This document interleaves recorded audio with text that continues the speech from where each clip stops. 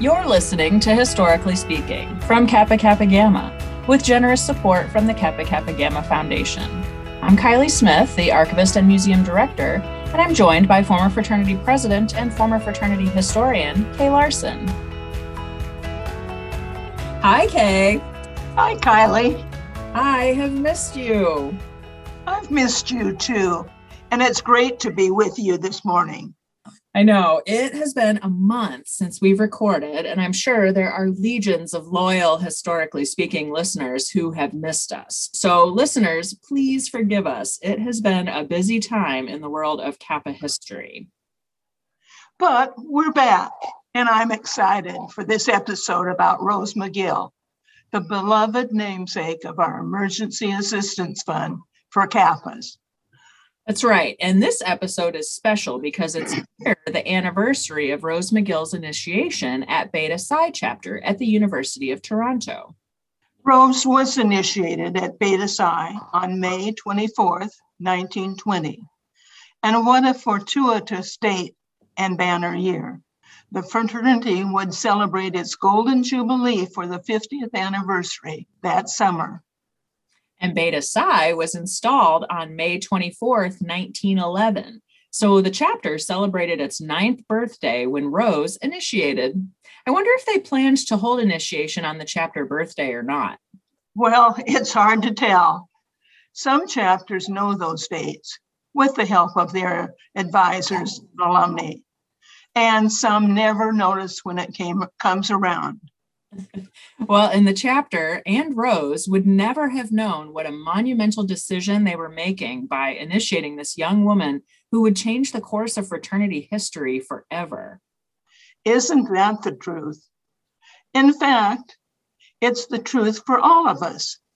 We never know if one decision or another is going to cause that ripple effect that goes so far beyond each of us as individuals.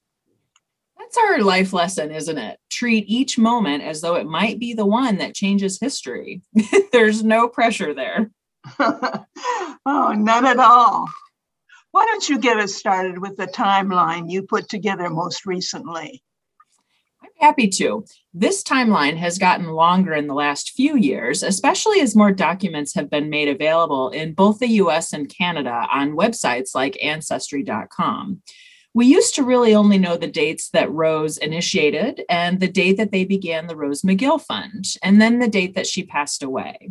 Kappas the world over know the name Rose McGill, but having a better picture of the woman behind the name and the name behind the fund can help remind us why we feel so strongly about the fund in the first place. First of all, Rose McGill was born on Halloween in York County, Ontario, Canada, just outside of Toronto. Interestingly, the birth record lists her as Rosa Eleanor McGill. It's not her birth certificate, but the register that recorded the details of her birth. So we're not sure if that's just hard to read handwriting or a misprint. For the year of her birth, I've seen both 1898 and 1899, but we went with 1899 since that's what was on 3 out of 4 official documents that we could find.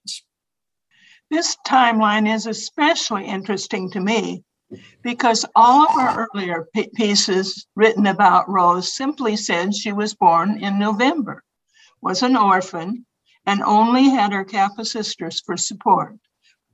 We never even had her birth date in the membership database at Kappa headquarters. I'm glad we can get some of the actual facts updated. And even with the new records that we found online, it's still hard to piece together her early life. But comparing census data against other records, it appears that she was the youngest of 4 children. Norman was 9 years older, James was 6 years older, and Madeline was 3 years older.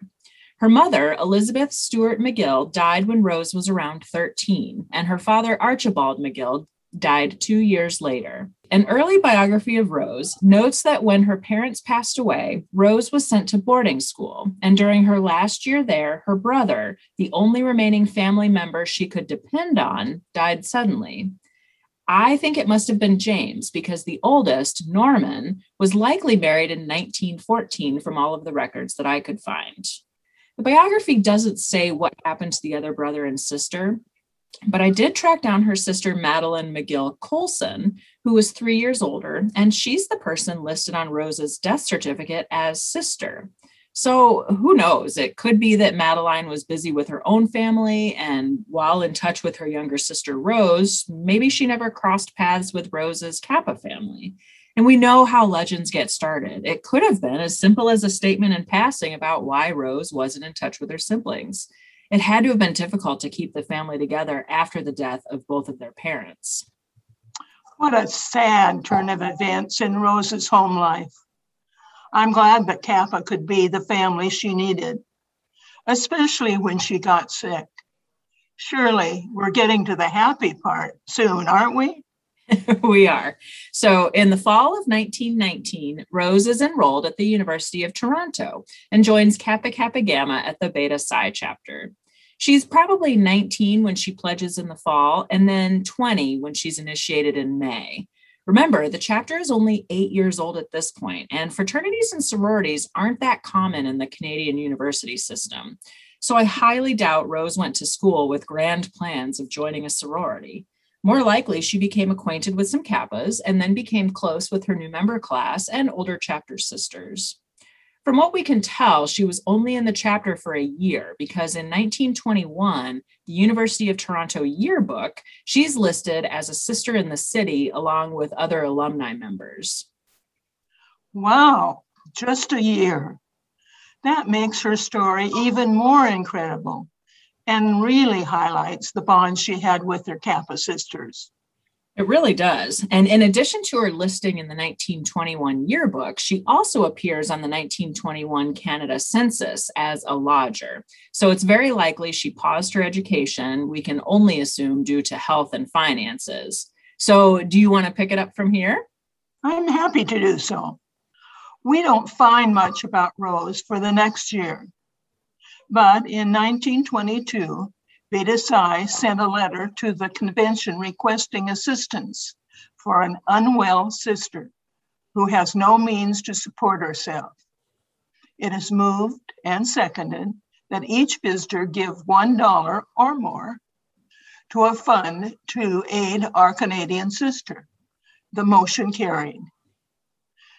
They worked quickly. The Fraternity Finance Committee recommended the creation of an endowment fund with two departments, the first to support a central office and the second designated as the Rose McGill Fund to be used to help members of the fraternity in times of particular financial stress. Beginning in that October, Rose is under the care of doctors at the Muskoka Cottage Sanatorium, the first tuberculosis hospital in Canada. And the very first statement we found from the Rose McGill Fund is from July 1922 to July 1923.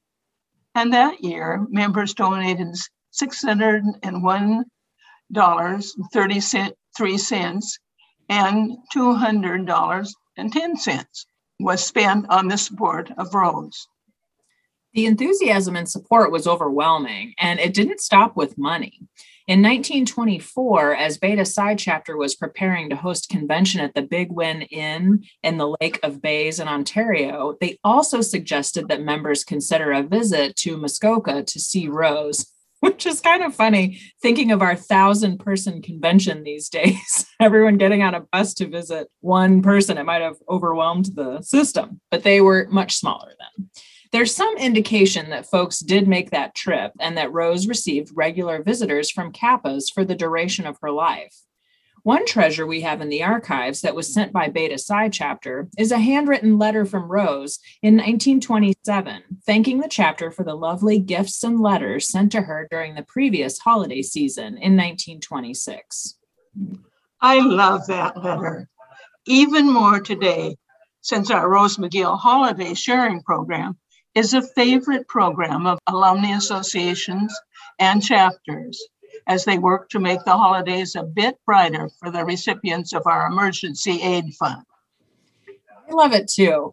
And following that money trail, other trivia buffs like me might be interested to know that the Rose McGill Fund began paying Rose's weekly fees at the Muskoka Cottage Sanatorium, and $28.90 was the average cost per week. At the end of Rose's life, just 5 years later, the average cost was $35 per week. You know, I love those details too.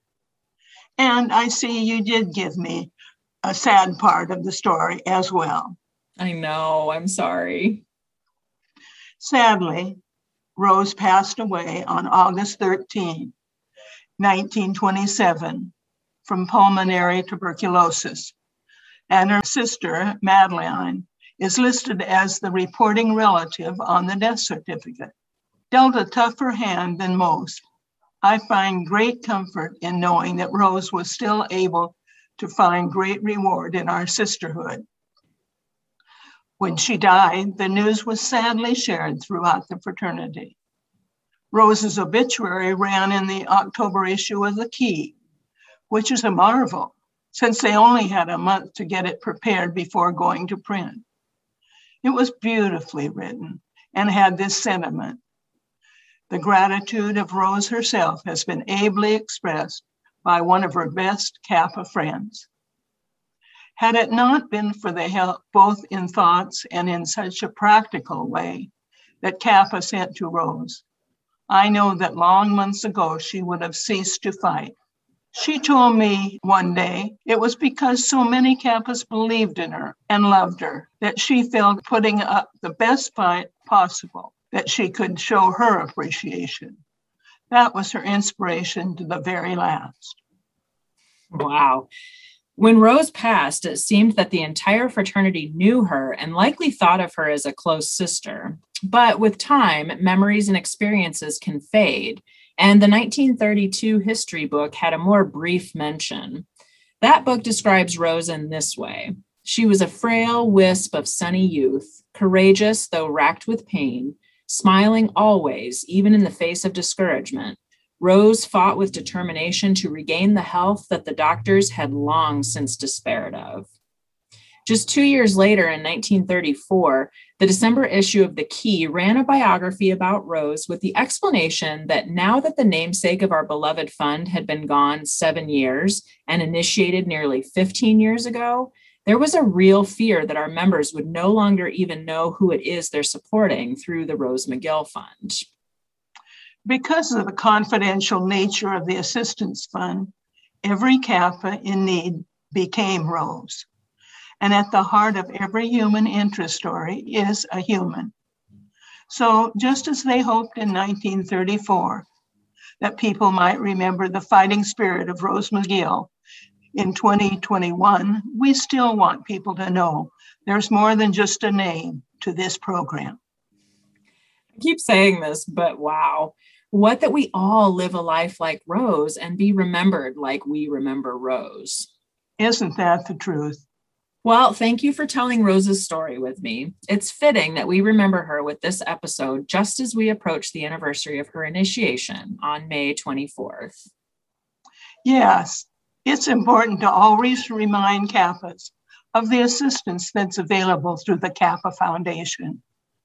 We may not all have the same struggles as Rose, but it's important to remember that our Kappa sisters will be there to support us no matter what. That's right. So if you or a Kappa you know could use some assistance, be sure to check out kappa.org and read more about the Foundation's financial assistance programs. The Foundation awards scholarships, funds educational programs, and helps preserve our heritage. And through the funds that started as the Rose McGill Fund, for alumni and undergraduates, we have confidential aid and emergency assistance, medical emergency assistance, disaster relief, and continuing education grants for Kappas who are returning to school part-time to complete their education or to advance their skills. I hope Rose and the Kappa sisters who supported her for so long would be proud to know that we're still talking about their efforts. And I hope they know that we've continued the tradition nearly 100 years later. It's just amazing. It really is.